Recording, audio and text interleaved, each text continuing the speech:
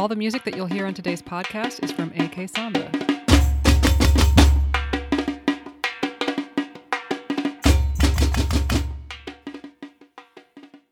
This is the Brazilian Beat with episode 78 with Darren Cottingham, director of AK Samba in Auckland, New Zealand.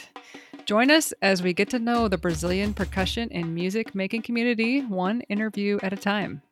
This is Courtney. And this is Diana. Welcome. Hi. How are you, Courtney? Welcome to you, Diana. Welcome to your podcast. Oh, why, thank you. This is your podcast. I appreciate that. This is all of our podcasts. Everyone. Oh. Hope everybody's doing well. Staying healthy. Mm-hmm. Staying inside. Staying masked. Yes, unfortunately. Yeah.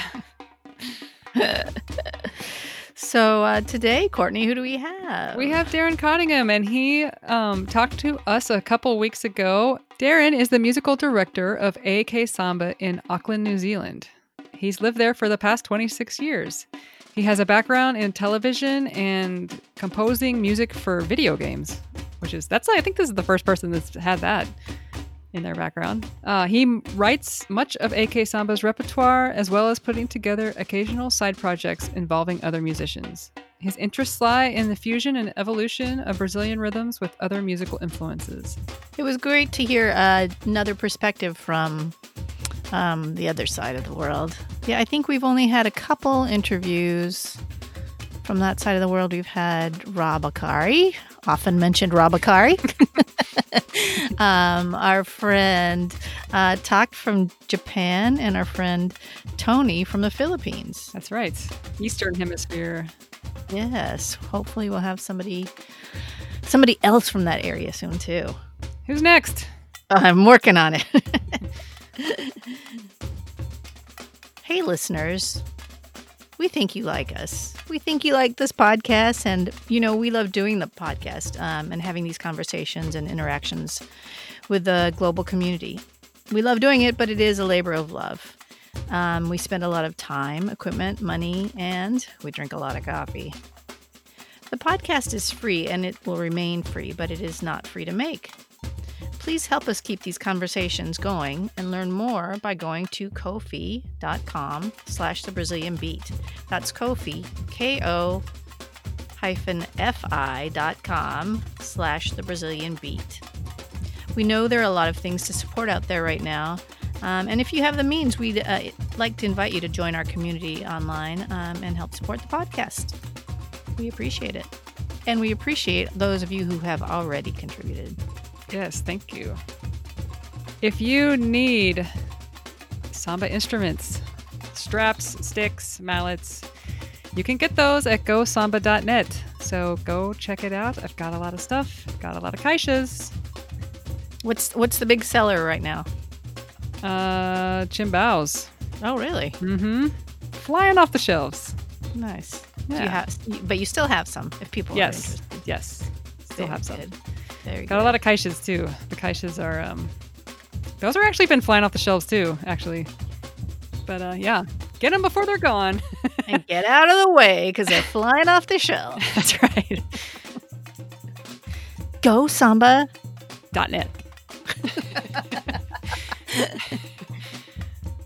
If you are looking for lessons, there are so many awesome possibilities. Check out our friend Dudu Fuentes, also Mestre Junior Sampaio, also Mestre Pitoku for your Koku Northeastern styles, Maracatu. There's Douglas Georgi, who is the Caixa director at Portela. He's teaching, he's a candomblé master. He's teaching candomblé. Who else do we have? Oh, Lucas Eduardo, one of our teachers that was on, teaches a great class. He's so nice. For doing the podcast and throwing them a little bit of advertisement and things, he gave me a free Hipiki class, and it was so much fun. I was laughing the whole time. I was just smiling the whole time, I should say. He's a very generous, beautiful spirit, that guy. He so anyway, is. Yeah, check him out. Also,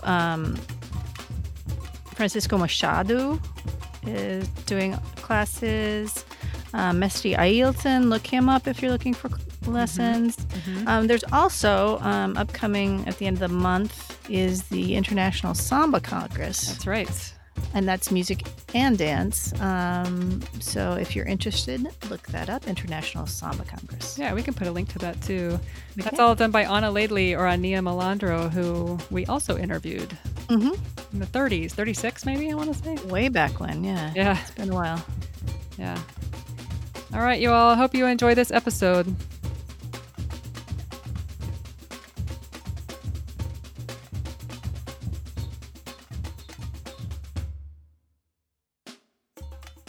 Hey, Courtney, how's it going?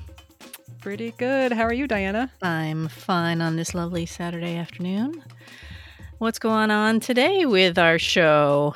We have somebody from the future. He is from the future.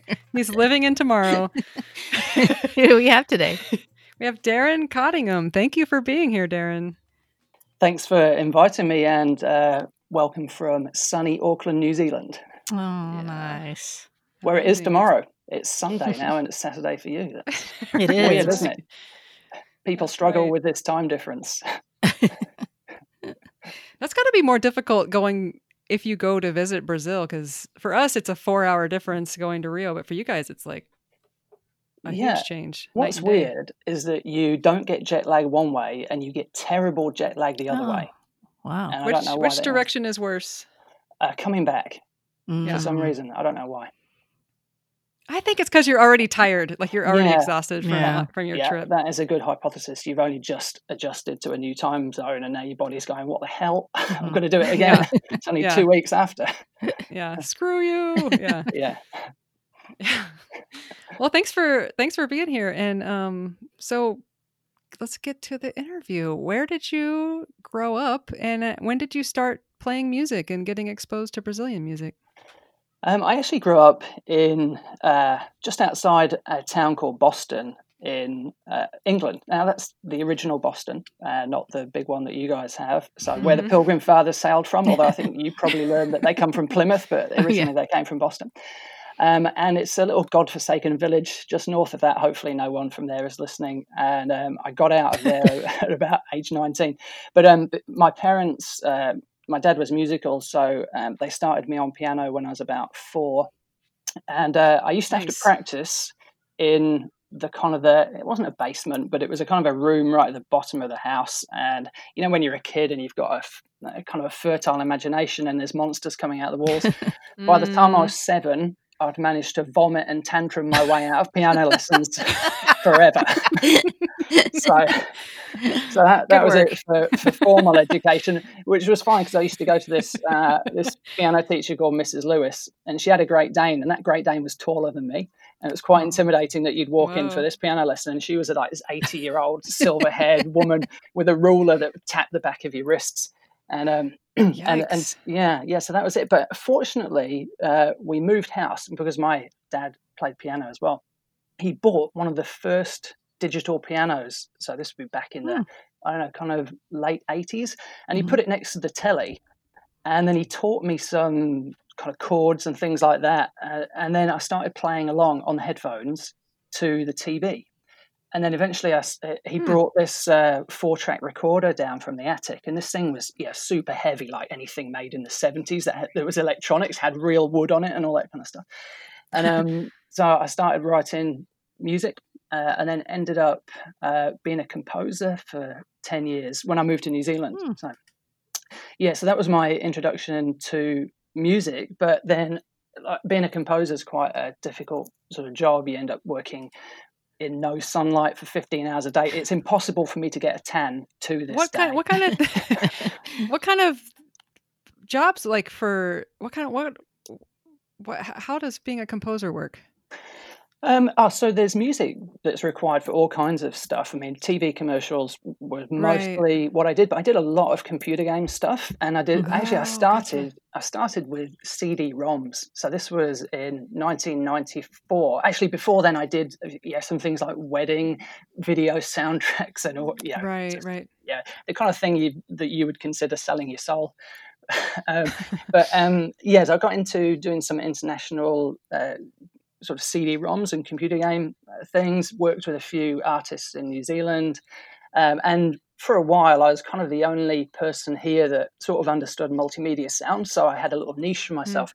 But it's quite a hard job because you're only really as good as your last gig. And then I ended up working on an album with a guy called Russell Walder, and he's one of the world's best oboe players. And we spent 19 months on this album, mainly because Russell is a perfectionist. And about the time we released it was when Napster and Kazaa and all those file sharing things became really popular. So we were expecting, because Russell was quite well known, we were expecting to sell 200,000 or 300,000 because that's what his previous album had sold. And this guy is like Grammy nominated. And I think we sold something like 25,000 because the day after it was released, you could download 32 different files from it from Napster. And so I think for people that don't understand the impact of file sharing and illegal downloading of music on musicians, that's 19 months of our life where if we calculated our hourly rate, it would be probably under $2 an hour. So that sort of started this sort of disillusionment with me with writing music for a living. And eventually I felt like I'd burned out. So I sold all my gear. And then about, I think, 3 or 4 months maybe after I sort of stopped doing that, I saw an ad for a Brazilian drumming workshop. And so I went and did that. But at the time, I still felt like I wasn't over the sort of the burnout. So it wasn't until the following Easter, about 8 months later, that I saw them again. And they said, oh, are you going to join or what? And so I joined and, tried to make music fun again rather than music being something that you had to do to put food on the table. Right. I want to point out that you sold all your gear except for your guitar, and that will come up later. Yeah. So, can you tell us how you got to New Zealand from England? Yeah, I actually, when I was 17, I did an exchange. It's like there was an exchange student from New Brunswick that was at the high school that I was at. And I went to stay with them one summer, and I thought I really like Canada better than than the UK. And New Brunswick, to me, growing up in this previously mentioned godforsaken village, was so cosmopolitan. It was just like it's just something different, really. And so then I tried to move from the UK to Canada, but they wanted you to have a degree, $500,000. I was about 495 grand short at the time. Right. And I was just, I was just 18 years old. And I'd gone to university for a day and thought, this is totally not for me. I cannot get my washing done here. So I'd gone back home and thought, how can I actually, what? And I wanted to be a composer as well, not a psychologist. I don't know why I chose psychology to do at university. And then I think my constant kind of, I want to get out of England, badgering my parents, they sort of thought, well, we're not that enamored with the UK at the moment. So they looked into Australia and New Zealand, and then they decided on New Zealand. So fortunately, they got a visa just in time for me to qualify under their visa. So your parents went? Yeah. They like came. You were like, I don't like my tiny town, and your parents were like, well, let's all move to New Zealand. Yeah, they love me so much, they're going to move over. I'm not exactly sure why, because I was thinking Canada, but I think my mum thought Canada's too cold. Right. So let's go to New Zealand, and then so we all came on holiday at the beginning of '94. While they were scouting around places, with my mum probably thinking, where can we move where my hair's not going to go frizzy? And that was not Auckland, because Auckland's humid. So they ended up in Napier, which is on the East Coast. And so then I stayed. They left me behind, went back to the UK and sold up everything and then moved back here. So, so then I've always lived in Auckland since then, which is, 26 years. Was that pretty common for British folks to move to New Zealand? Think so. I think New Zealand is a land of immigrants, really, and a large proportion of them are from the UK. And I think the UK is still one of the largest percentages of migrants. Although it may have been overtaken by China or India recently. But certainly, New Zealand's built on a kind of a British cultural base, I suppose. Yeah. Right. Yeah, cool. Yeah, So if our listeners remember, our guest Rob Arcari also moved to Australia from the UK. Yeah, that's it's right. quite common. Although, I mean, a lot of the original members of Australia that moved from the UK were criminals and forced Right. to do that. And as opposed to New Zealanders who actually had a thing called a 10 quid ticket where you paid £10 and then you got your passage to New Zealand and then you're encouraged to do things like farming and stuff like that to develop the country. So New Zealand and Australia developed in two slightly different ways. I actually really love Australia, and I could live there, I think. But I mean, I love New Zealand more. Do you have dual citizenship, or do you just have? I do, one? yeah. I got that New Zealand passport. I used to have nightmares. So I'd have this nightmare where I was trapped on one side of a fast-flowing river, and that was the UK. And then the other side of this fast-flowing river was New Zealand, and I just couldn't get there. It was too wide to jump. There was no bridge. As soon as I got my passport, that nightmare stopped. So Amazing. tells you how much I really did not like the UK. Right. I think part of that was because I don't like soccer, and soccer is actually the first religion there. Are you a rugby fan? I was gonna say, Well, yeah, Blacks. that's right. I moved to a country where rugby's the same thing. Yeah, even more so here, I think. Yeah. I have to pretend.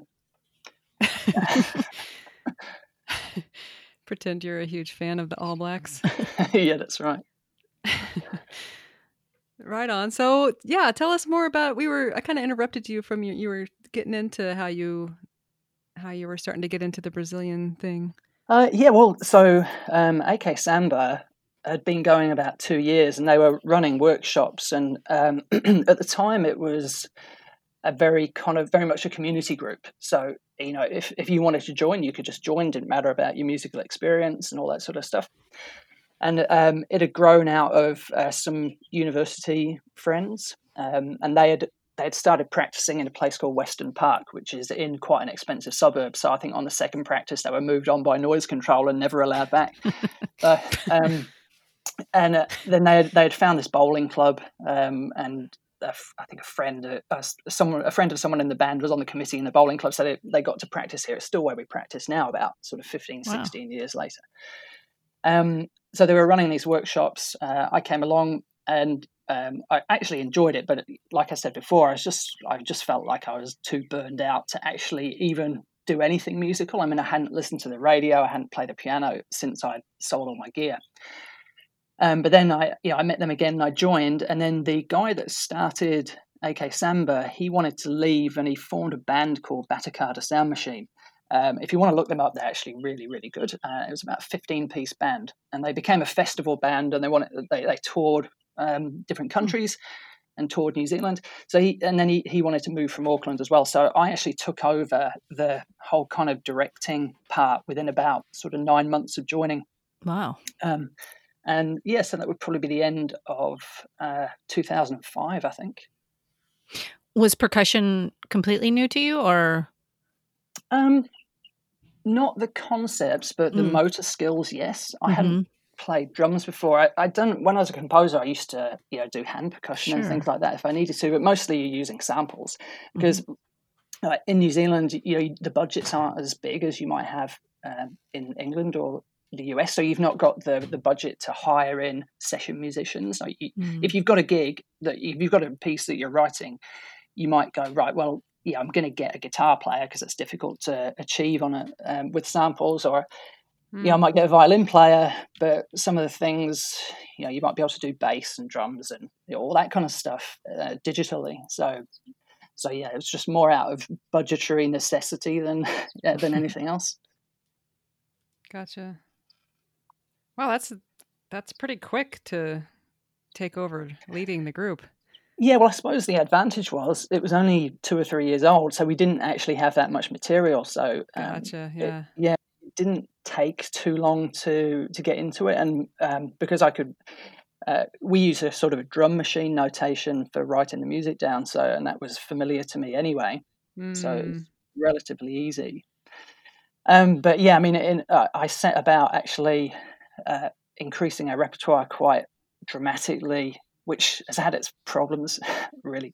So, it's just made joining the band very difficult for anyone that's not got any experience, you know.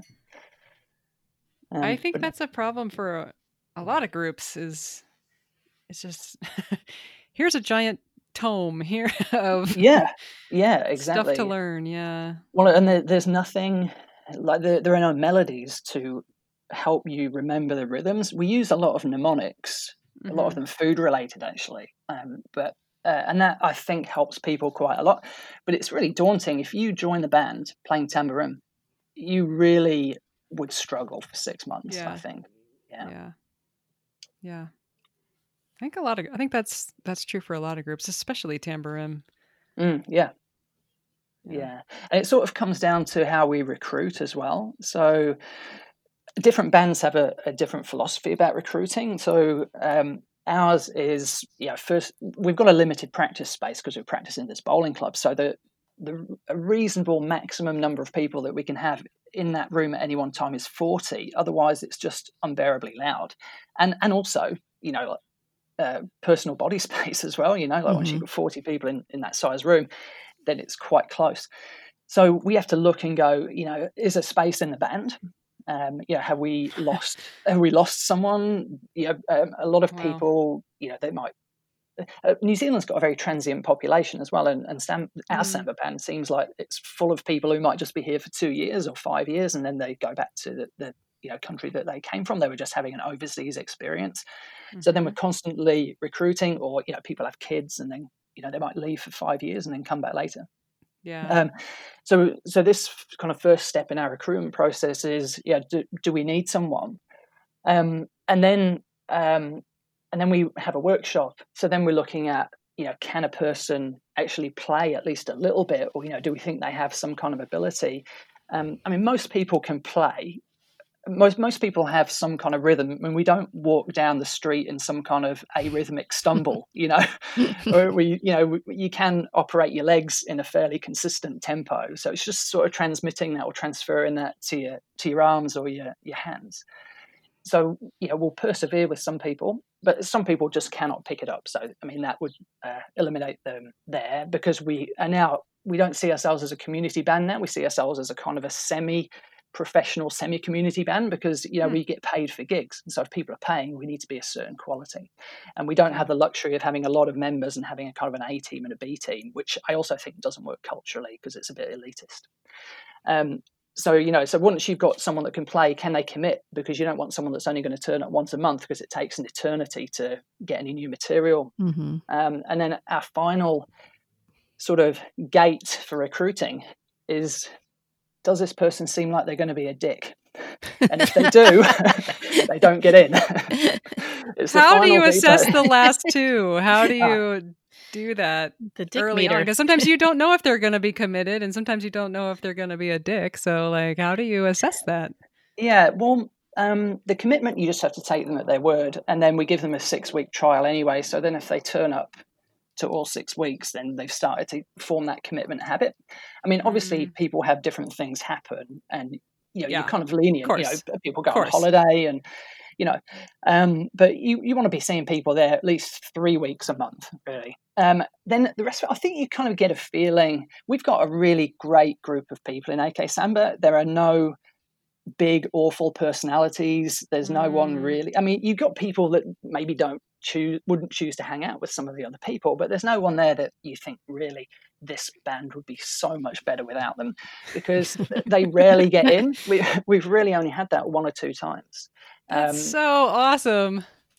Yeah, and people, I think, really appreciate that as well, that it's fairly drama-free. And we try and get as many people involved as possible in running the band. I'm the musical director, but I have a co-director as well. And people have their say in what they like and what they want. I don't necessarily need to agree with them, and we might still do it, because it's kind of about keeping the band a bit harmonious. We've got a committee that deals with the day-to-day. We've got a costume committee that gets in and visits second-hand stores or op shops, we call them here. I don't know what you call them there. Thrift stores, is it? So they make costumes. We've got a treasurer. We've got a president because we're an incorporated society. So, so plenty of people, probably I'd say a good 20 people in the band do something. Are dancers part of your group, or are they separate? Oh, okay. Yeah. So actually dancers is a thing that's probably only been really kind of successful in the past 4 years. So we had tried dancers before, but it was quite difficult. So my former co-director, she had a baby, and also she got really into the dancing as well. And so she wanted to sort of form the dance troupe. So we have 4 dancers at the moment, which is a pretty good number. I think like we had 6 at one point, and that was good too. And they're really integrated now. So they're doing most of the gigs with us. Occasionally we'll have a separate dance troupe perform with us. Like, the kind of, there's a troupe called the Brazilian Divas. So they do the whole bikinis and feathers style. So we don't do that with our dance troupe. Okay. Yeah, and so we've got specific choreography for the tunes, so they understand when I'm going to call a specific break.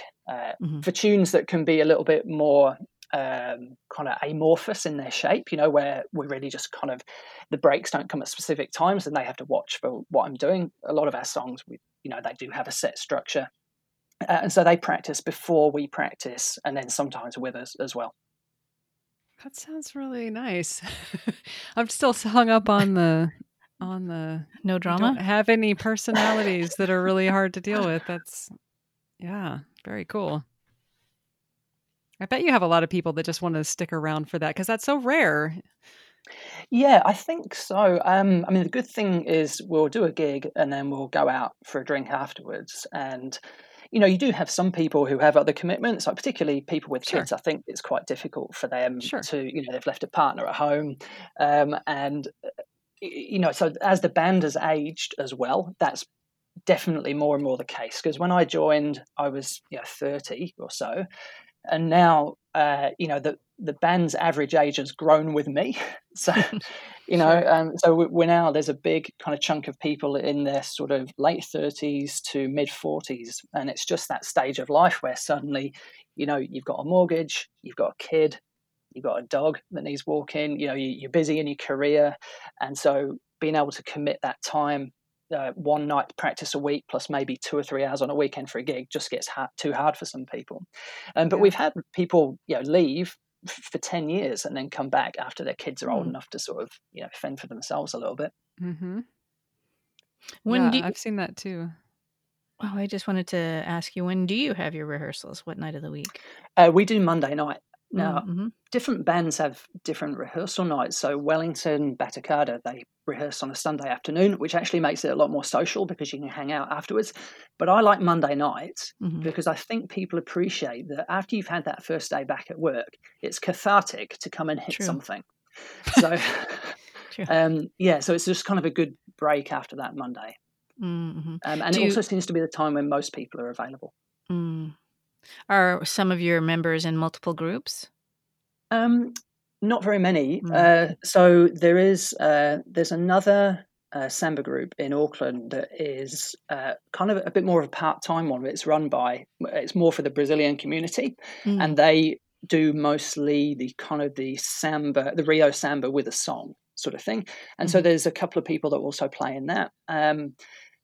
I'm in a band. I'm in a funk band as well, and there's a couple of other people in the band that are in that band. But I don't really think there's many other people. There's a woman that plays in a steel band, so it's not. Yeah, there's not very many people, and there's not many people in the band who had played percussion before.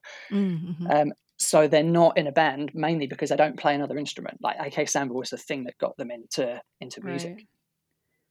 Do you have a beginner, or how do you train beginners? Do you have like a time for them, or? Yeah, it's a throw them in the deep end, really. So we have the workshop, then we give them a 6-week sort of trial to see if they like it and if we like them. I mean, because sometimes these people that we don't, that are not desirable, slip through the cracks.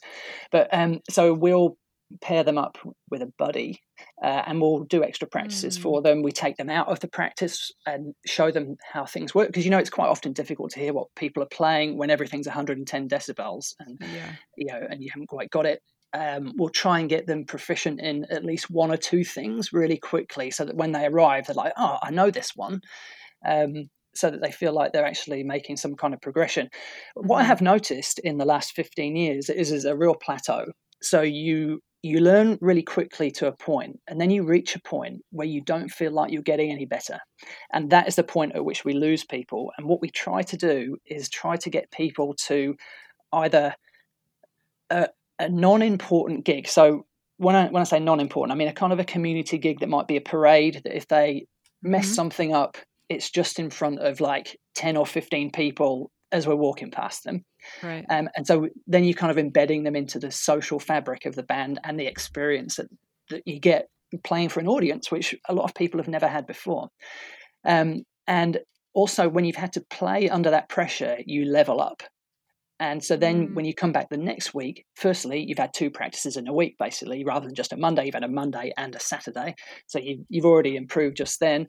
And so then you start to feel like a little bit more involved in the band, like you're making some progress. And we run sectionals, which is just one section at a time, if we can, just to tidy up some things, or if people aren't clear about stuff.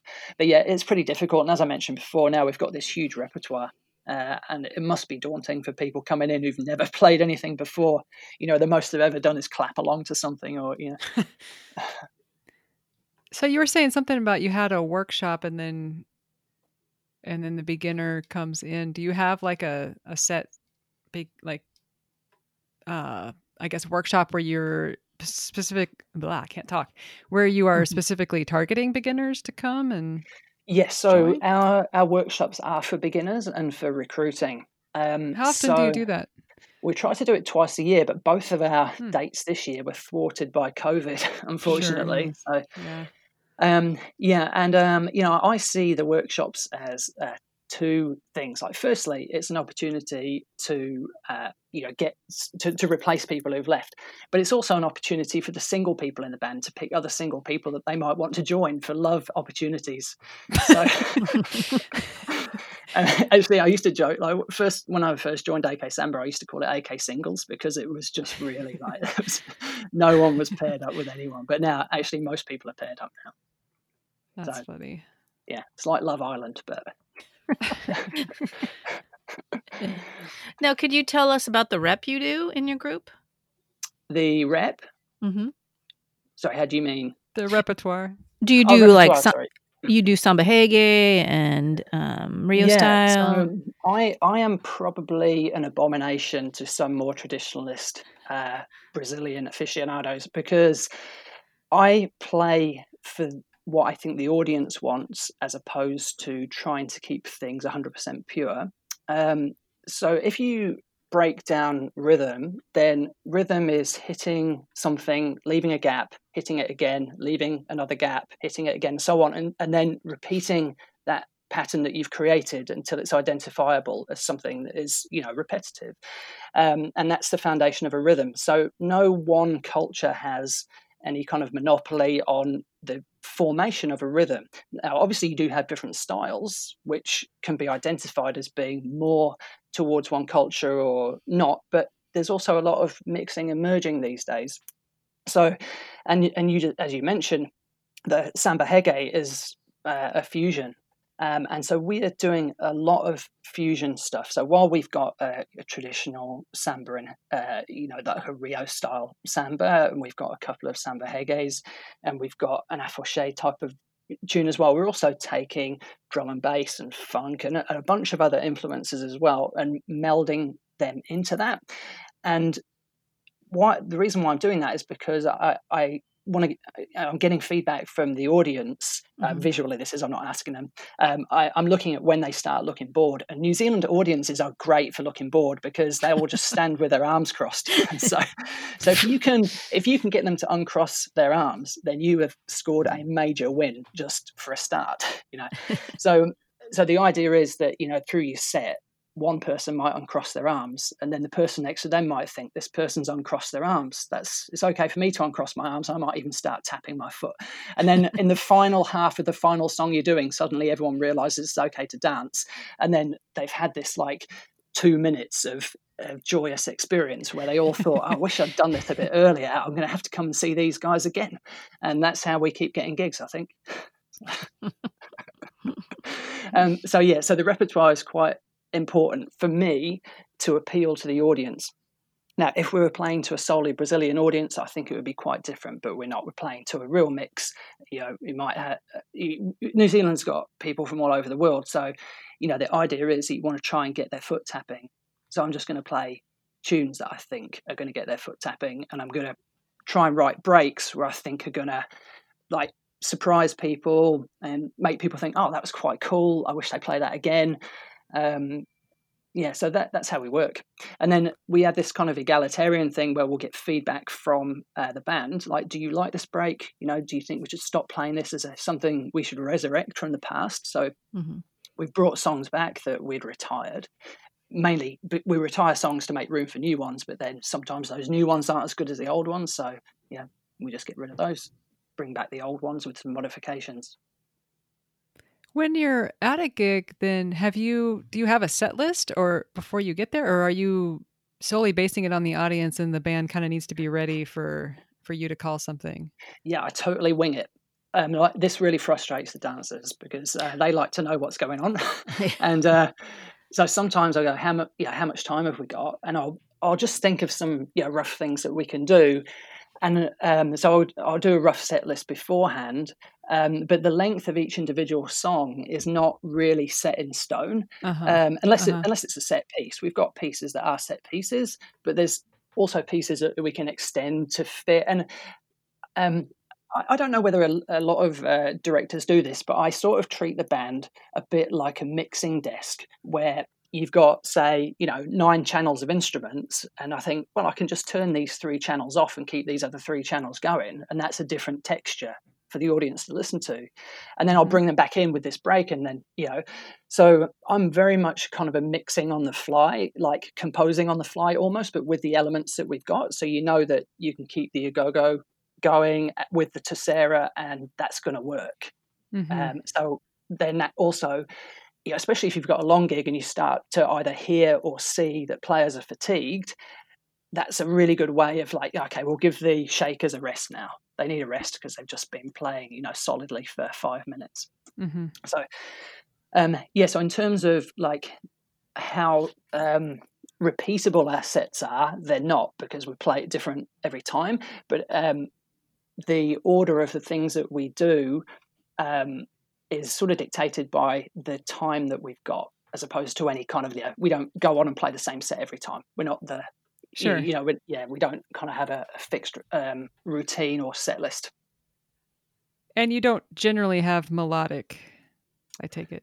No, there was a point about 10 years ago where we had some really phenomenal singers in the band, and we did an affoché which had, is it A Morio? I think is do you know that one? I think it's called A Morio, which is quite a famous song.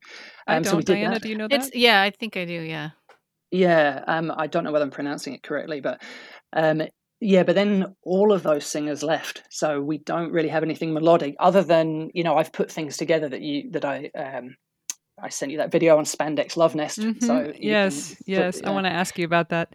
Yeah, and so those are the things that I've been doing to bring that kind of melody in there. But really, we're an impact band. We turn up, we make some noise, we go, and the rest of the festival or event continues.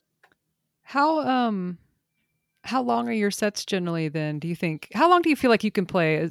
Before the crowd starts to fatigue, with just a lot of drumming. You do have to change it a lot, which it sounds like you do to kind of keep interest going. Yeah. I think people start to get fatigued at 20 minutes to half an hour.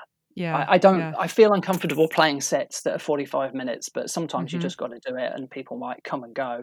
I would prefer to play 2 half-hour sets than 1 45-minute set or 1 hour set, because it's just the variety of it. It's not everyone's cup of tea, so yeah. So you brought it up. Let's talk about it. You did that. The Spandex 80s show. I freaking was laughing so hard watching that. Yeah. It was and really, there was that one dancer in the front. It was a very tall guy with he had leg warmers on and these really short shorts and this huge beard and a headband, and I just could not get enough of like this whole thing you created. Oh, and you had a guitar too. That's right. So that dancer's he's your screensaver now, is he? Your background image. All you guys, yeah. So this really gets back to my desire to have an 80s tribute band. And I thought, and also, so what happened, that was at a festival called Cuba Duper. And Cuba Duper started about 18 years ago as the Cuba Street Carnival in Wellington. And Cuba Street's this kind of quirky street, which has a lot of, like arty sort of shops in it. And so they closed the street down and they did this carnival. We played back in the day at one of the, I think we played at several of the original Cuba Street carnivals. Then it lost its ability to do it from the council didn't give them permission, but then it was reborn as Cuba Duper. So we played at Cuba Duper, I think 4 times or 5 times. But by the end of it, there's a lot of Samba bands now in New Zealand. And it could be, because I think there's maybe not so much to do here. I mean, we only got colour TV and indoor plumbing last year, so you just join us. I mean, you've seen Lord of the Rings. That is literally how it is. So anyway, I wanted to do something different. So the previous year, we had done this kind of tartan samba, what we call tartan samba, which is bagpipes and Brazilian drums. And we had also done this show in Auckland that went down really well. It was at the Tattoo, which is it's like a military tattoo, which is where all the bagpipe bands, the Scottish bands, come together and then try and find out who's best. And so we'd done this kind of exhibition thing. So at Cuba Duper, I thought, well, let's take it one step further. Let's see if we can pull a number of 80s songs together and use our existing rhythms as a backing. And it was a lot of work. It was such a lot of work. And I really, I'm really pleased we did it. But if I knew how much work it was going to be, I wouldn't have even started, which is probably why we've not done it since. Because, it took a long time. But your background as a composer had to help you pull all of that together? Yes, definitely. But I'm not a brilliant piano player, and it took me hours to learn how to play the solo in Africa by Toto. I only played that solo correctly about 3 times in the entire time, and one of them was at the gig, fortunately. Nice. So, and Jump by Van Halen, that's a fantastic tune, But you got to get it right. You got to get it right. The solo is pretty tricky.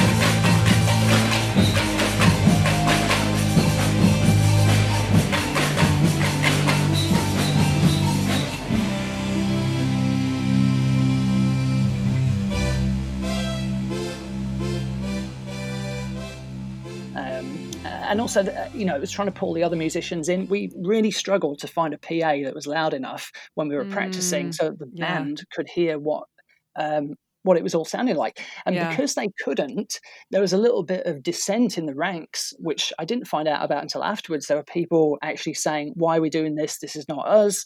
We're just a drumming band. We shouldn't be kind of diluting what we are. Now, I think after they saw the results, I think most people were swayed that it was a really good thing to be involved with. But at the time, there was a little bit of, eyebrows being raised, because it wasn't until 2 or 3 weeks before that we got a PA that was big enough that the band could, just hear what it was going to be like. And I think the dancers made it. The dancers were really the focal point. It was great. And, the costumes were great as well. It was a good visual spectacular. The only thing that was disappointing is it was really raining very hard. And you could only get 200 or 300 people crammed under the awning, we would have probably had a couple of thousand people there if it wasn't raining. also it made it, you know how in the rain, like your instruments become a bit more difficult to play as well. So all that kind of this rainy humidity, the keys were sticky, and I don't think we gave it our best performance, but I think overall I'm really happy with how it came out. One thing I really loved about it is I felt like you had a vision for this thing, and it's hard. Granted, it was kind of a weird thing. I mean, it was like spandex and everyone was dressing, in these like 80s outfits that were neon and leg warmers, and you got people to buy into this vision, and you did it. And I think that part, I mean, you pulled it off, you did it well, and the dancers doing their whole thing in the front really sold the whole idea, plus the costumes, and you performed it well. And I am impressed by the fact you got all those other people to buy into the vision, because that sometimes is really hard when you're doing something that's as out there as that. And that's one thing that I loved about it, is that like this dude pulled this thing off. Like I get lots of crazy ideas like that for things, and I don't tend to go for them because I'm not sure I can get people to follow me through this really weird vision I have for something. And I don't know, I just found it to be really inspiring, and that's one reason why I loved it so much. Is thanks. I mean, I think that, I have you did that. I have to give a lot of credit to Jo, who was my co-director at the time. So she's actually the one directing the band. Oh, standing in front. Okay. Yeah. And so she was really behind it as well. And Mary, who was one of the dancers, was really behind it. And they're both strong personalities. And I think a lot of people saw that it could be fun. We don't usually have any problem getting people to Cuba Duper, because it's arguably the best gig that we do. Fun, yeah. And you get to meet all the other samba bands as well, and there's a bit of friendly competition. There's this kind of who's the best samba band. I mean, obviously it's us, but and that actually, I mean, samba, it's come a long way. Samba in New Zealand has come a long way, and they're really, traditionally it was Auckland and Wellington being the bands that people aspire to be, but we've got some really great bands coming up now, particularly Bay Batacada in Hawke's Bay. They've really upped their game and are doing some really impressive stuff. So, and then other bands have really struggled to get off the ground. They've lost some key members, and they just haven't quite got the right mix yet. But overall, I think the samba environment in New Zealand is pretty good. Yeah, it seems like there's more there than in Australia, which is right next door. Now, speaking of Australia and New Zealand, are you part of the Unidos, what is it, Kakatua? No, what's that? Oh, Rob talked about it, where it's a group of players from Australia and New Zealand that get together to play. No, I hadn't heard of that. And probably some of the guys in Wellington who are a bit more purist are into that. Mm-hmm. I mean, they're some of those guys in Wellington are arguably better or more proficient at playing than I am. And so they would be, probably more into that. I try, because I'm sort of controlling the musical direction and trying to do all these different things. I think like I could be better. I could be better on my instrument, but a lot of the time I'm not really playing that much. I'm more kind of it's almost conducting as opposed to playing. Yeah. Sure.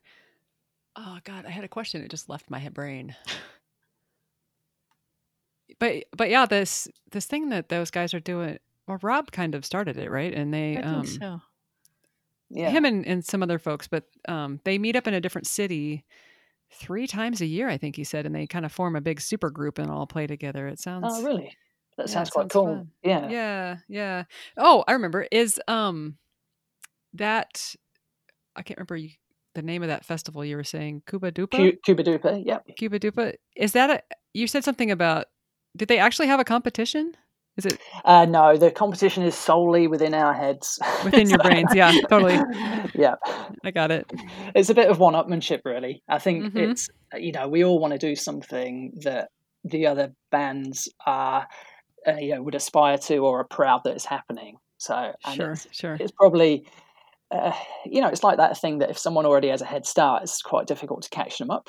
And Auckland and Wellington are like that. We've got that head start because we've got the repertoire and we've got the base of players. But now these other groups, that they've been going for 5 or 10 years, they're starting to come along and do some really cool things.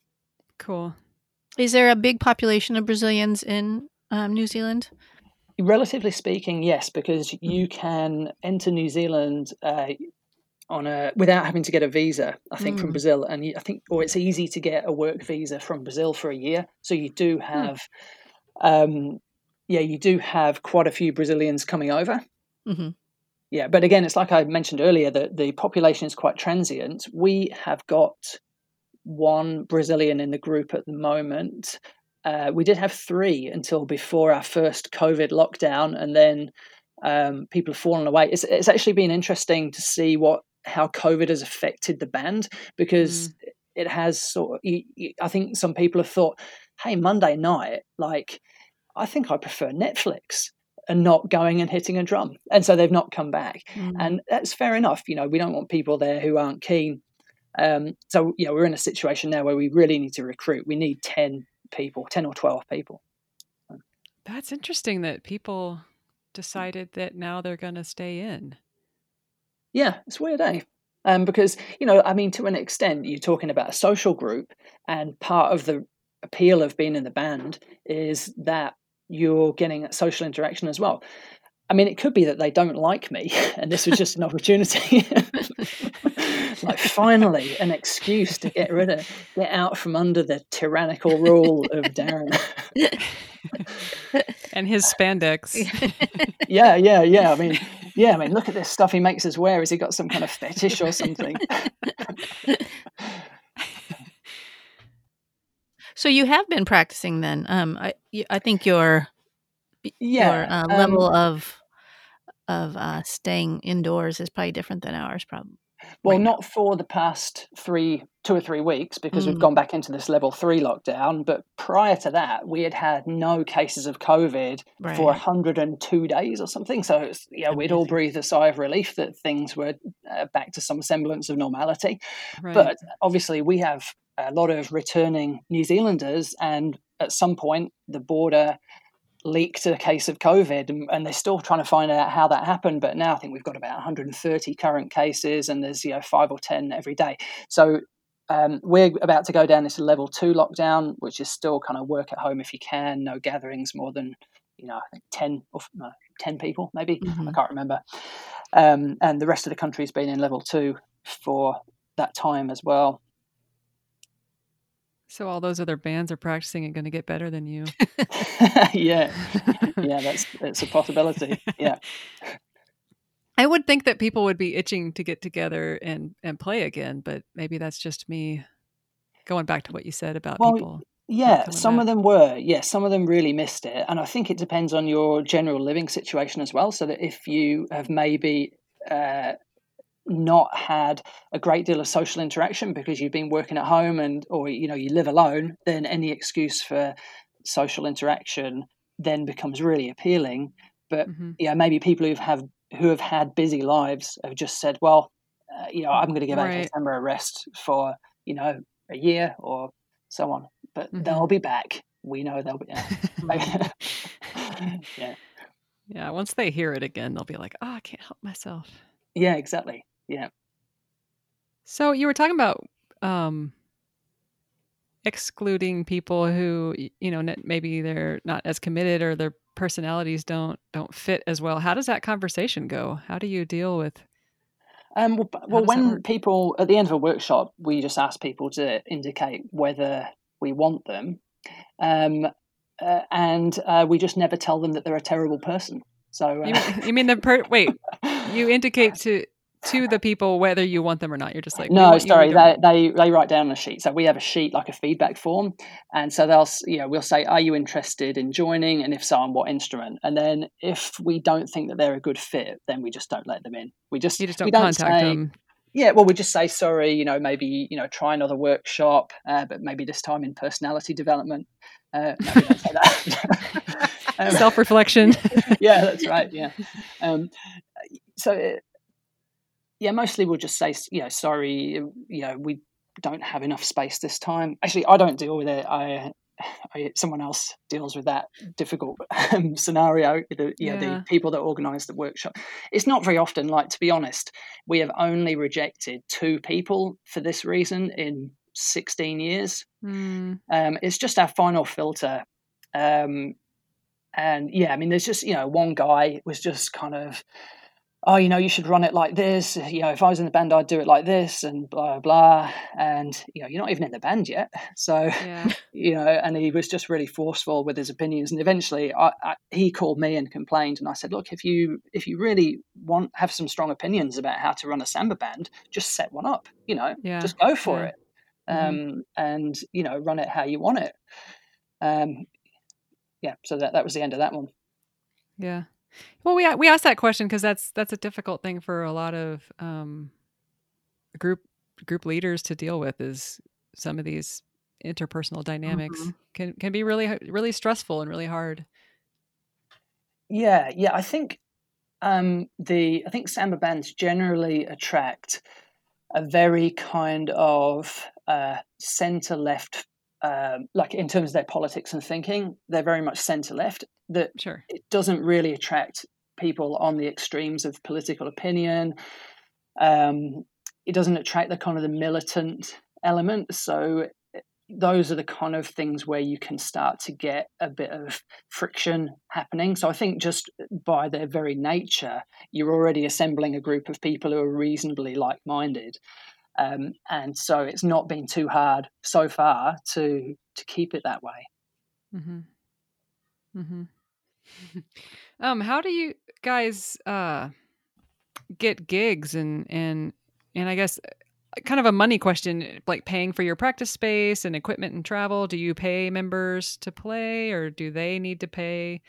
Or does the money all come from gigs, or how does the money part work for you guys? So it's a mixture. Originally, I think it was free to join, but we actually instituted a yearly membership fee a few years ago now, and I argued for this because I said that if you pay for something, you actually give it some value. Mm-hmm.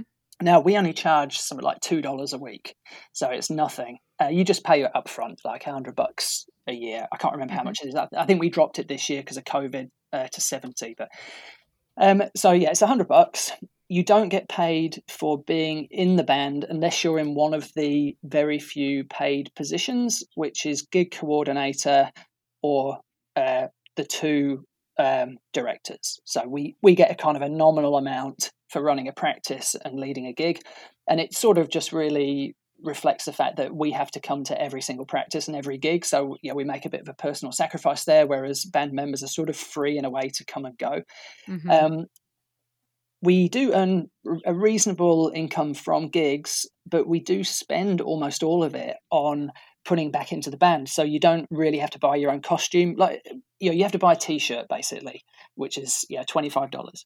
But if for that Spandex Love Nest gig, I think 4 or 5 of the costume committee just trawled these thrift stores every weekend for weeks, just buying up all that they could that was neon, Wow. and so all that budget comes out of our gig money. We also have a practice space that we've got to pay for, and we do supply sticks, and we supply a certain number of skins, and we have some communal instruments that need repairing periodically. So when you join the band, you get given a communal instrument. You're expected to buy your own one after a year or so. So we have to keep those there. And then we sometimes subsidise accommodation. So if we're travelling, then you might get either all or part of your accommodation paid for, or you might get a petrol voucher, just to make it a bit sort of cheaper. So the band doesn't really make a profit because it just gives back everything. So we sort of try and adjust our fees. We have a float in the bank so that we're not short of cash, but we try and adjust our fees based on the income that we think we'll make out of the gigs that we do, and our expenses historically, and that's worked so far. Are you a non-profit? I mean, that's what we call it here. I'm not sure if you guys have a different name for it. It's an incorporated society, so it's not for profit basically, and we can make a profit, but we're not allowed to distribute that profit to the members. How do you we touched on this a little bit before, but how do you motivate members to practice and get better? by trying to do interesting things, I think. So, I was saying earlier about that we've got this enormous repertoire, and part of that is because I don't want to get bored with it, and I don't want people who have been in the band. We've got 2 or 3 people who have been in the band since the very first practice. Wow. So they, Cool. I need to do things for them. But I also need to do things to sort of keep myself interested, but also to build our repertoire so that we've got different material from the other bands. And the motivation is really that you're just trying to encourage people. You're trying to show people that it's fun to play gigs, because that's where you go and play a gig and you have a really great gig, and then you go out for a drink afterwards or a meal, or we might go to another town or city and play. So you're staying overnight, and that's when you really get that kind of social bonding happening. And that's what you want to get people in there without it becoming a cult. So you don't want it to be sort of too full on. People need to be able to feel like they've got some free will in what they do. We've not got a suicide pact or anything for the end of the world in 2024. So you're just trying to encourage people to be there through just it's fun to be in AK Samba. What else are you going to do with your Monday night and your Saturday? Especially, what else are you going to do that's so cheap? Right. How many gigs a year do you have? Is it sort of seasonal? Like in the warmer months, you've got more things and. Yeah, really seasonal. Probably 30 to 35, and so wow. it comes in waves. That's a lot. So sometimes it does feel like a lot, and then it can be a real struggle to get enough of the band together. Especially when you're the leader, because you got to be at every single one of them. Yeah, that's true. Yeah. Well, actually, Jo, who was the director in the Spandex Love Nest, she's just had a baby, so she's not there at the moment. So really, it's just me for the moment. Mary, who is one of the dancers, who was my co-leader, she can still lead, so that's good. But we've not got many gigs because it's winter. We're just coming out of winter, and obviously with COVID, we played a St. Patrick's Day gig, which was outside, and it was in February, I think. February or March, I can't remember whatever date St. Patrick's Day is. Yeah, I think. Yeah, and so we were just kind of in partial lockdown at that time, and New Zealand had closed its border to Chinese tourists, possibly even more than just Chinese tourists. And we were playing in Queen Street, which is the main street in Auckland, and it was really empty, and it was this big parade, and there might have been a couple of hundred people in the whole parade route. And then you contrast that with doing the main Auckland Santa parade down Queen Street, which is end of November or beginning of December, and you can have 200,000 people there. Wow. And so obviously just before Christmas, we end up doing all these Santa parades around Auckland. Then in January, February, March, you get more the festival type of things, these outdoor kind of events. And then through the year, you have some private corporate events and mixture. Like we did a gig in July that was down where they're doing the America's Cup. So, it's just for that. But it was sort of drizzling, and there was maybe 15 people down there. So it's a real mixed bag. You can 2 weeks before we'd done a gig with probably 300 people in a similar scenario, but in a different part of Auckland. So, yeah.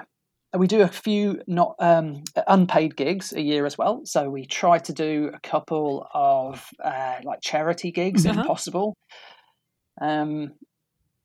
Some of the members have strong feelings about what charities we play for as well. So, for example, and this is a good indication of how egalitarian the band is, so we won't play for gigs that are associated with the casino, for example, like because a couple of members have strong opinions that gambling is not a good thing. So, then the rest of us just have to go, well, if they feel strongly enough about it and can put a good argument together, then, maybe we won't do that, or we'll do it as a private, white label gig where we're not badged as AK Samba, which, we've done that before. What about things like protests or demonstrations? Do you guys participate in those? Yeah, but only like not in AK Samba costume. So I see. Usually those things, I don't play those gigs if I don't believe in the cause, and the same would happen for anyone in the band. But things that we've done, like better pay for teachers and, those kind of things. So it tends to be protests for the social good, not like, protests that might be really controversial. Yeah, interesting. Now, you mentioned to us before we started on air here that you had been to Brazil, but have any of your members made that trek to Brazil? No, I actually haven't been to Brazil. I thought you said you had. Oh, sorry. No. I did think about. In fact, my mum has been to Brazil. Why haven't I been to Brazil? I mean, my mum's 70. Yeah. I've never got there, I suppose. I mean, I've been to South America. I actually did plan to go, but then I met my wife in Cuba and decided to come back to New Zealand and go and fetch her from London, where she was living at the time. So that cut short my South American adventures. I see. Well, I was talking to Rob Akari the other day there in Melbourne, and I was telling him, since we missed out here on our Samba season for the summer with COVID, that he just needs to find me somebody there to marry so I can move to Australia and play for the summer down there. And then my friend Hiroko was like, "Do you have to marry somebody? Like, can't you just go?" I was like, "Oh yeah, right." So anyway, yeah, you can help me out with that if you're into it. Yeah. Well, I mean, like AK Samba is no longer AK Singles. Oh, that's so right. That's right. Can't help you. I just have to do a tourist visa and come down there and play. Yeah. It's actually good. One thing about Samba is obviously you can just kind of rock up to any Samba group that'll accept you and go and have a stab. And it was really good. I mean, I really enjoyed. I played in Seattle with Vamola. That was great. Played a couple of practices in Portland with the Lions of Batucada. The Lions, yeah, it's fantastic. Yeah, I mean, you guys have some people out of the Portland Symphonia, don't you? Just amazing. I couldn't believe how accurate it was. Yeah, there's a woman, Chris Perry. She that's who I was thinking about. She played with the Portland Symphony. She's retired now, but It made me really annoyed listening to myself afterwards. Why am I not as good as this? Yeah, she definitely knows what she's doing. Yeah, that's one. I mean, that's what we love about this podcast is we talk to people around the world doing maracatu and doing samba and all kinds of things just to kind of make the world a little smaller. Like let everybody know that each other's out there. And the good thing is that we've had some really good players come to New Zealand as well and do workshops with us. Ah, cool. So Mono Blocko's been. So we had, nice. I think it was a 3-day workshop with them, or 2 or 3 day. And Cabello, Chris Quaid Koto, I don't know whether you know, and Brian. Brian came over, and when he was over here, he did a workshop for us too. Brian Davis, cool. Yeah. So it's really good to get those kind of influences. But we do, being at the end of the earth, we do struggle with, getting that variety of people that might be available to you in, your continent a bit more easily. Is it like how, on average, like how long of a flight is it to Rio? Like, are those tickets like outrageous? I mean, you're at the bottom of the world, so they should be able to just fly over Antarctica, right, and get there.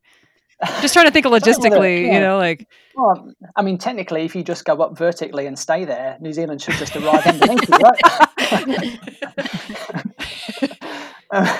I don't know. Look, it's 12 or 13 hours. No, was it? Oh.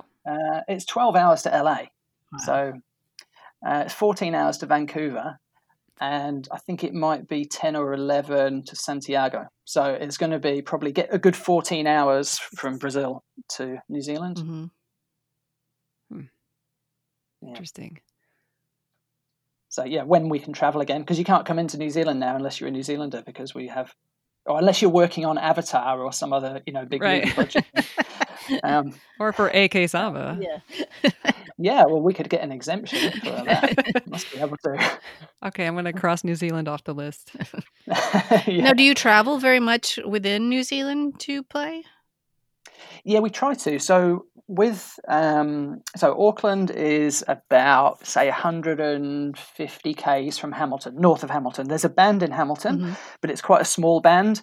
And there's also a band in Tauranga, which is about 200 k's from Auckland. So Hamilton and Tauranga often play together to get the numbers.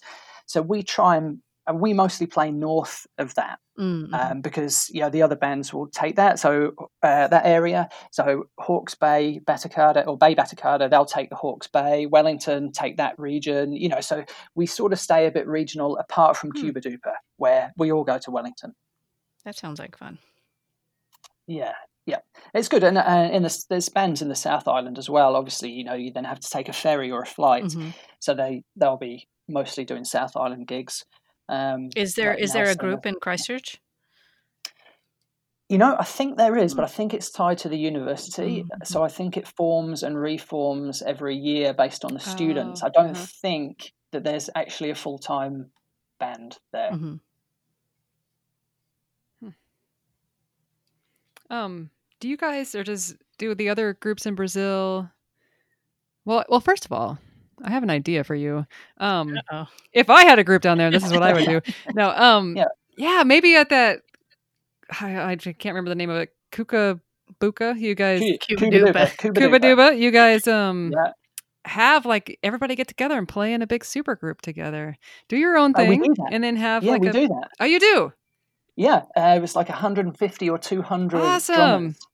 Yeah, and so because we've had people like Mono Blocco come over, we do have a bit of shared repertoire. Okay. So we are able to play 3 or 4 pieces, and so that is what that's great. Has happened. Yeah, yeah. So it's a pretty big thing. You'd have 5 directors out the front. Sure. Yeah, I actually probably when I say that big, it's nothing compared to what you'd have in the Rio Carnival, I suppose, but big for New Zealand. Yeah, that's big. That's big for here. Yeah. Yeah. We have one in that happens in Seattle.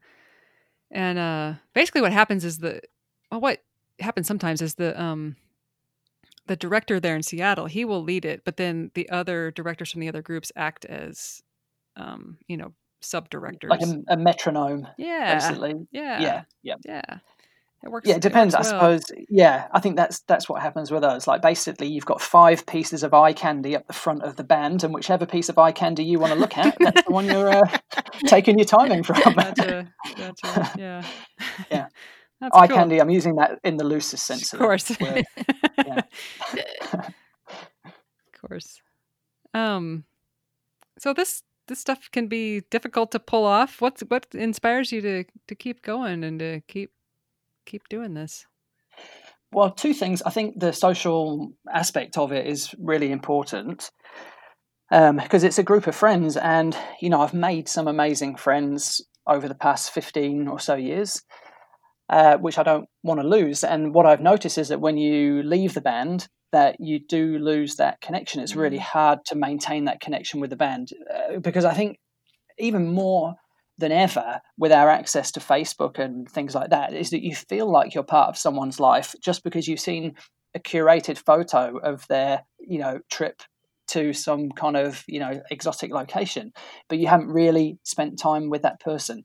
Whereas you are, when you're in the band, you're all doing something together, so you've got a shared thing that you're doing on a regular basis, and that's what builds the friendships. So that's one thing. The other thing is that when we get new people in, it's kind of fun getting them up to speed. And then to do these other side projects as well, like Spandex Love Nest, like Tart and Samba, and we've played with Cook Island drummers. We've played with other sort of drumming groups, trying to put things together. Some more successful than others, and those keep me interested. I suppose. Yeah. Cool. So with these 35 gigs a year, I'm sure you have some interesting moments that come up. Do you have maybe a moment that's funny or also maybe a really profound moment for you in performing?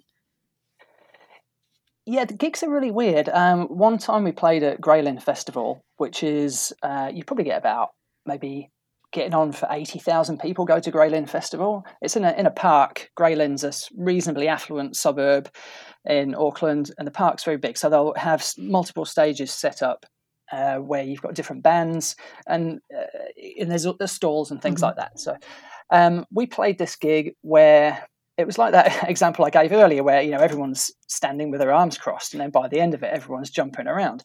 There's a guy up on the stage just jumping, like that kind of thing. After the gig, a woman came up to me, licked me, and put $5 in my t-shirt. And I thought, I have reached fame. This is what the Rolling Stones must feel like. Wow, that must be pre-COVID. Yeah, it was. Yeah. One time I was even recognised in the supermarket car park. Oh my God, just the once, only the once. I think the reason for that is that whenever we play a gig, people are looking at the back of me, so they don't. Yeah, this is it. Every photo of me is the back of me, so I just have to keep doing those squats to keep my glutes nice and pert. Otherwise, the audience would be disappointed. There's been we've done some really amazing gigs where we've had really cool costumes, like we've dressed all in silver, or we've dressed as kind of Gangs of New York sort of thing, and we get a lot of feedback. We did a steampunk festival. We've done that a couple of years in a row, and when you've got other people coming up to you and they're also in this amazing costume, and they want to talk to you about what you're doing, that's a really cool thing. It's the people engaging in you. I think too many people may just stand back and not engage with the band, thinking that we're probably unapproachable. And I've got to say, I probably do have bitchy resting face sometimes, so I maybe look unapproachable, but I'm quite happy to talk to people, about what we do. So I think you just have such a diversity of experiences, and especially here's two kind of really different experiences. We play the Auckland Santa Parade, which I mentioned earlier, which is maybe 200,000 people. And you're talking about predominantly, you'd say, middle-class, white and Asian people watching it. And they're very reserved when they're watching. Then we go to Papatoetoe, which is a South Auckland suburb, where there's a really high proportion of Indian, Polynesian people watching it, and the vibe from the audience is so much more different. And the kids really get into it, and they'll chase you down the street, and they'll follow them, and they'll be trying to hit the drums and things like that. Two gigs that are fundamentally the same, but with a different result, like in how the audience interacts. Where, in a way, that first gig, it's like, well, this is very much a kind of this thing where I just need to watch and can't be involved, as opposed to, in Papatoetoe, the audience wants to be part of it, So, I don't know how it is for you guys, but we do get a real broad spectrum of that kind of experience here. Yeah, it's a similar thing here, I would say, that you have some audiences that they're more reserved, and they watch politely and go ahead, Diana. I was just going to say, but if it's like a gig geared towards like Carnival or something, obviously people are going to be out there. It's different, dancing. And also gigs with kids. I mean, I think you mentioned that too. Is like kids are always they don't care. They're going to come up and. Yeah, that's right. I think it also matters what's the audience's expectation of it as well, because if they're expecting it at Cuba Duper, they're expecting to have a good time. Whereas if we're just at some festival and someone really just went there to drink wine, we're just an interruption. Right. We're like, who are these, noisy people disrupting my Saturday afternoon? I don't even like this stuff. Is this what substitutes for entertainment these days? Yes. Yeah. I've been involved in. This one sticks out in my mind. It was some kind of corporate benefit something, and everybody was like in, suits and ties, and the women were dressed, very, very well. And it was this arts benefit thing. And I think they just didn't know what they were getting. We come into this ballroom just like banging these huge drums, and they were just kind of like, what is happening? And some people were kind of lightly clapping along, It's just like, it was, No, I get it. We've done those sorts of things before, and I actually feel sorry for the people in the front row I know. because we are really loud. Yeah. It's really loud, and I don't think they were obviously not expecting it, and yeah, they have their fingers in their ears. But the thing is, those pay really well. Yeah, exactly. Yeah. What I find is interesting is that in a gig like that, you really have to try and play something that the audience will get behind. Yeah, and that's probably a reason why I don't listen to a lot of Brazilian music. I listen to a real diversity of music, but I'm not listening to Brazilian music thinking, oh, I need to copy that. We have the Brazilian instruments, which means you're halfway there to sounding like you're a Brazilian band anyway. So, I'm listening to, some real funky stuff like glitch hop and, drum and bass and minimal techno, or, a lot of, dubstep and things that have got interesting rhythmic elements. But then I'll also go and listen to some quite kind of unusual stuff from different countries like Afghanistan, and you can think, oh, that's quite a cool little pattern that they've got there. Maybe I can incorporate that into how, maybe I can translate that into how an agogo would play it. Yeah, there's a lot of things you can do, but yeah. Yeah, it's mostly just stealing. Cool. Mostly just stealing other people's ideas, isn't it? This is the problem. Wasn't there like a famous quote about artists are all just reincorporating each other's stuff? And yeah, exactly. Well, that is a problem. I don't know whether you guys heard about this, but the National Party here, which is kind of like it's the right-wing party in New Zealand, they used a piece of stock music on a TV ad, which Eminem said, that sounds like Lose Yourself. Now, to me, it sounded nothing like it. And as a composer who had done TV commercials before, people would always ask me to go, can you write this like the Spice Girls? Can you write this like this? So you always have to start from somewhere. The problem was that the piece of music that they had licensed, the composer had called it Eminem-esque. So I think that was the nail in the coffin, because if you had just put those two pieces of music side by side, you would have gone, well, that's quite different. It's like there's hundreds of songs use the same 4 chords or the same 3 chords. There was a band called Axis of Awesome, I think they're called, that did a kind of a medley of songs that all used the same 4 chords. So anyway, I mean, they ended up paying several $100,000 in copyright fees to Eminem. But I think in our community, there's a limit to how much actually works, and you're constantly taking ideas that you hear and going, I'm just going to tweak this because that's pretty cool, and I just want to put my own flavor into it. So I'm just hoping that I never have, some Brazilian guy coming down here going, I wrote this and it's owned by Decca Records or something. Like, oh God. Yeah, we've talked about, Diana and I have talked about this together, but there is like this, we have to have respect for, like culturally appropriating things from different cultures and giving respect back to where they come from, but then there's also like the artist in us that is influenced by a lot of different things and mixing things together. So I don't know where that balance is, and I don't know. We talk about it sometimes, and we skirt the idea on the podcast, but there's definitely room to discuss that. It's hard. We have a piece that I wrote that's based on a kind of a Bhangra Indian sort of rhythm. And I think, well, does that annoy people that I've taken the essence of an Indian pattern and we're playing it on Brazilian drums? I mean, I don't know. To me, a rhythm, like I mentioned, is like you hit a drum, you leave a space, you hit the drum, you leave a space, and the spaces don't necessarily have to be equal, and eventually you end up with something that people recognize and can kind of form a memory about.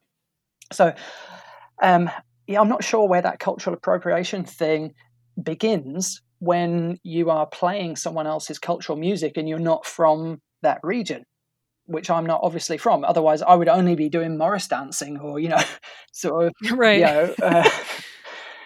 Playing. Yeah, well, I mean, Diana, you can chime in on this too. My understanding, where we need to be careful, I mean, is it's in the directions of power, right? So like as white Europeans have gone around the world and conquered people and taken over things, and then kind of caused massive oppression and massive economic disparities between different regions of the world. And then the sort of added insult onto that is people are wearing bindis on their heads and kind of incorporating all these different things and using it to decorate themselves and, and sort of, what am I trying to say? Like, take on elements of culture without understanding where it comes from, I right? understand that. Like wearing dashikis and not knowing that, like, you're mixing cultures here with like your different earrings and this head wrap and all these different things you're doing. You're like not understanding the culture of where you're pulling from. And so like we can be in danger of doing that and not giving respect, not giving acknowledgement and even money sometimes back to these like really oppressed cultures in dire straits, like where this music is cultivated from and coming from. And we get a lot of our pleasure in life from this music, and it's just like sort of the giving back to the folks that created it, who are literally suffering right now. It's almost like an energy exchange, I guess.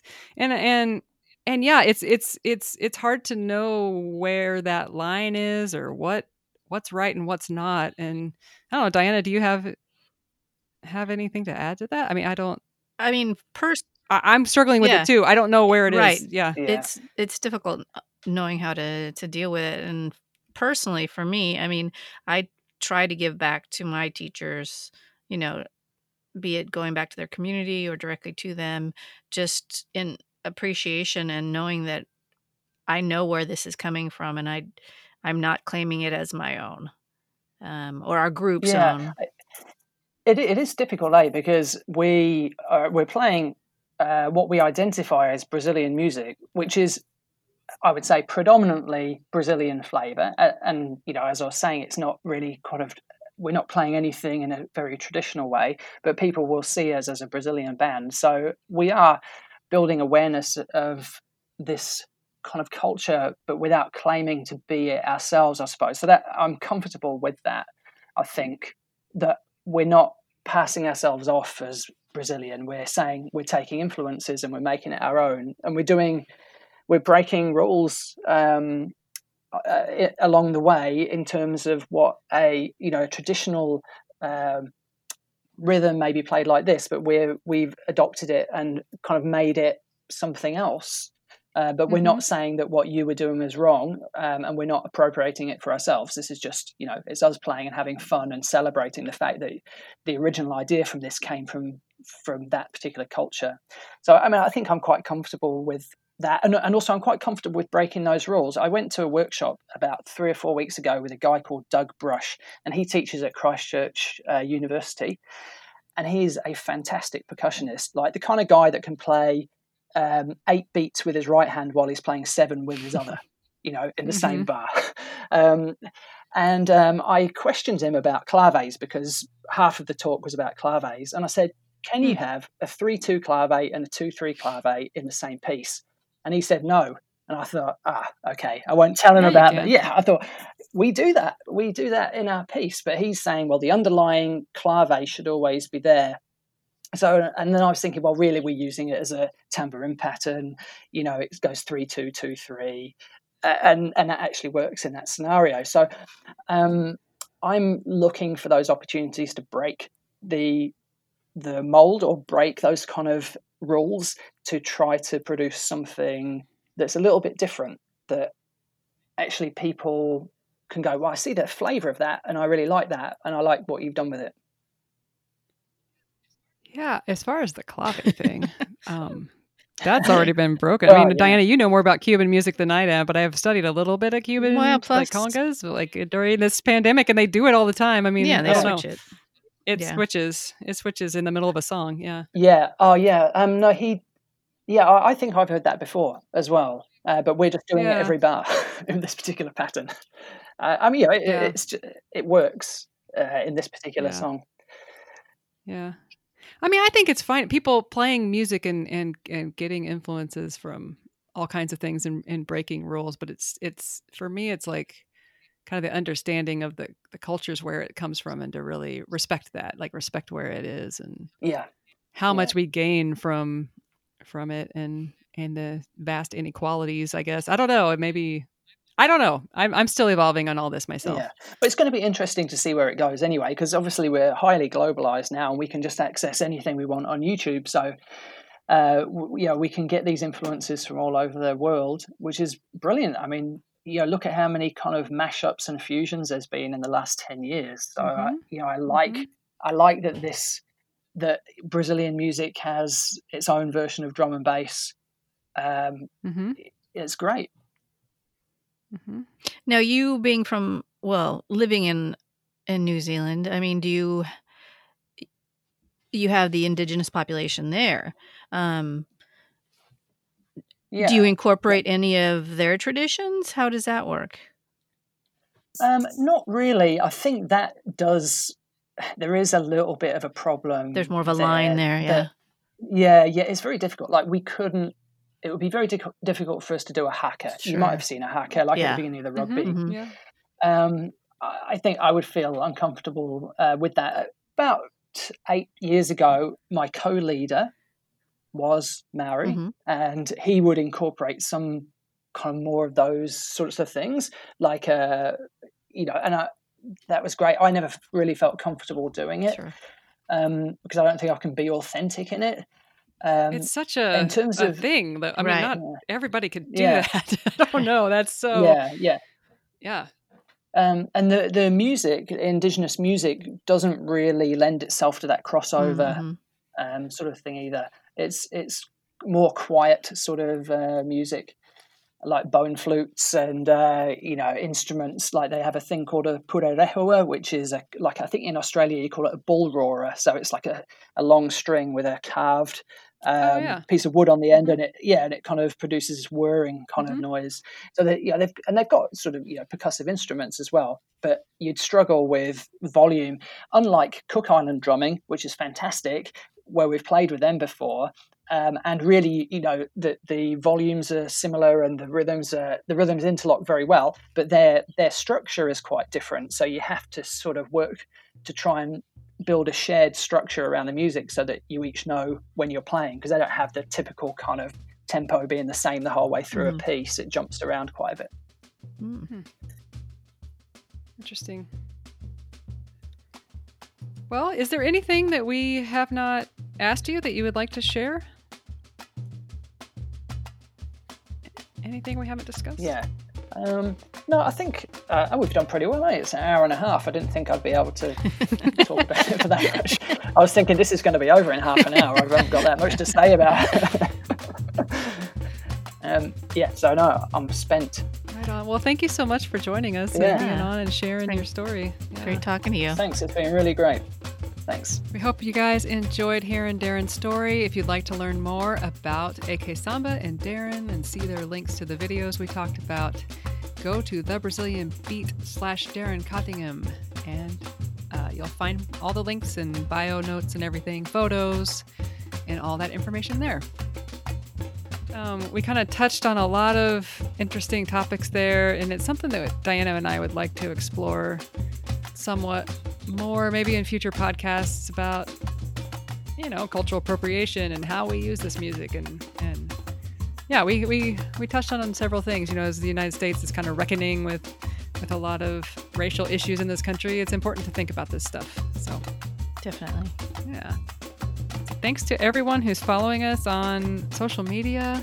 Diana's out there posting her heart out. So thanks for being there and interacting. Another way to interact is sending us a voice recording of yourself saying, "This is the Brazilian Beat. This is so-and-so from wherever you're from."